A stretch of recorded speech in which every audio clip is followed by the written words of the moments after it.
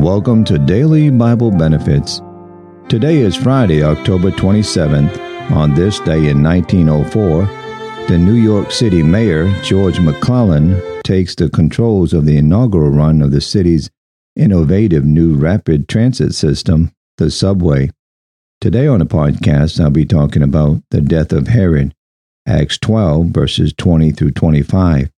And Herod was highly displeased with them in Tyre and Sidon, but they came with one accord to him, and having made Blastus the king's chamberlain, their friend desired peace, because their country was nourished by the king's country.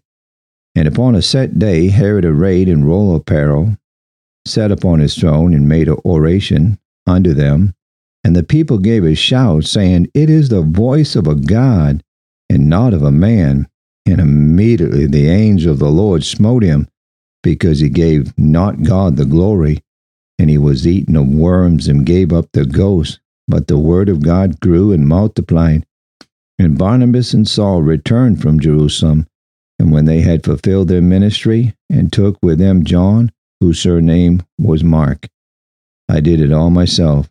A young woman who won a coveted award smiled when her mother said, I was praying you would get it. Well, thank you, she replied, but I earned this by my own hard work. Some people feel so sure of their self-sufficiency that they resent any implication that they owe God a word of thanks for the good things that come their way. Such an attitude could be justified only if a person were able to say, I brought myself into the world. I endowed myself with all my talents and abilities.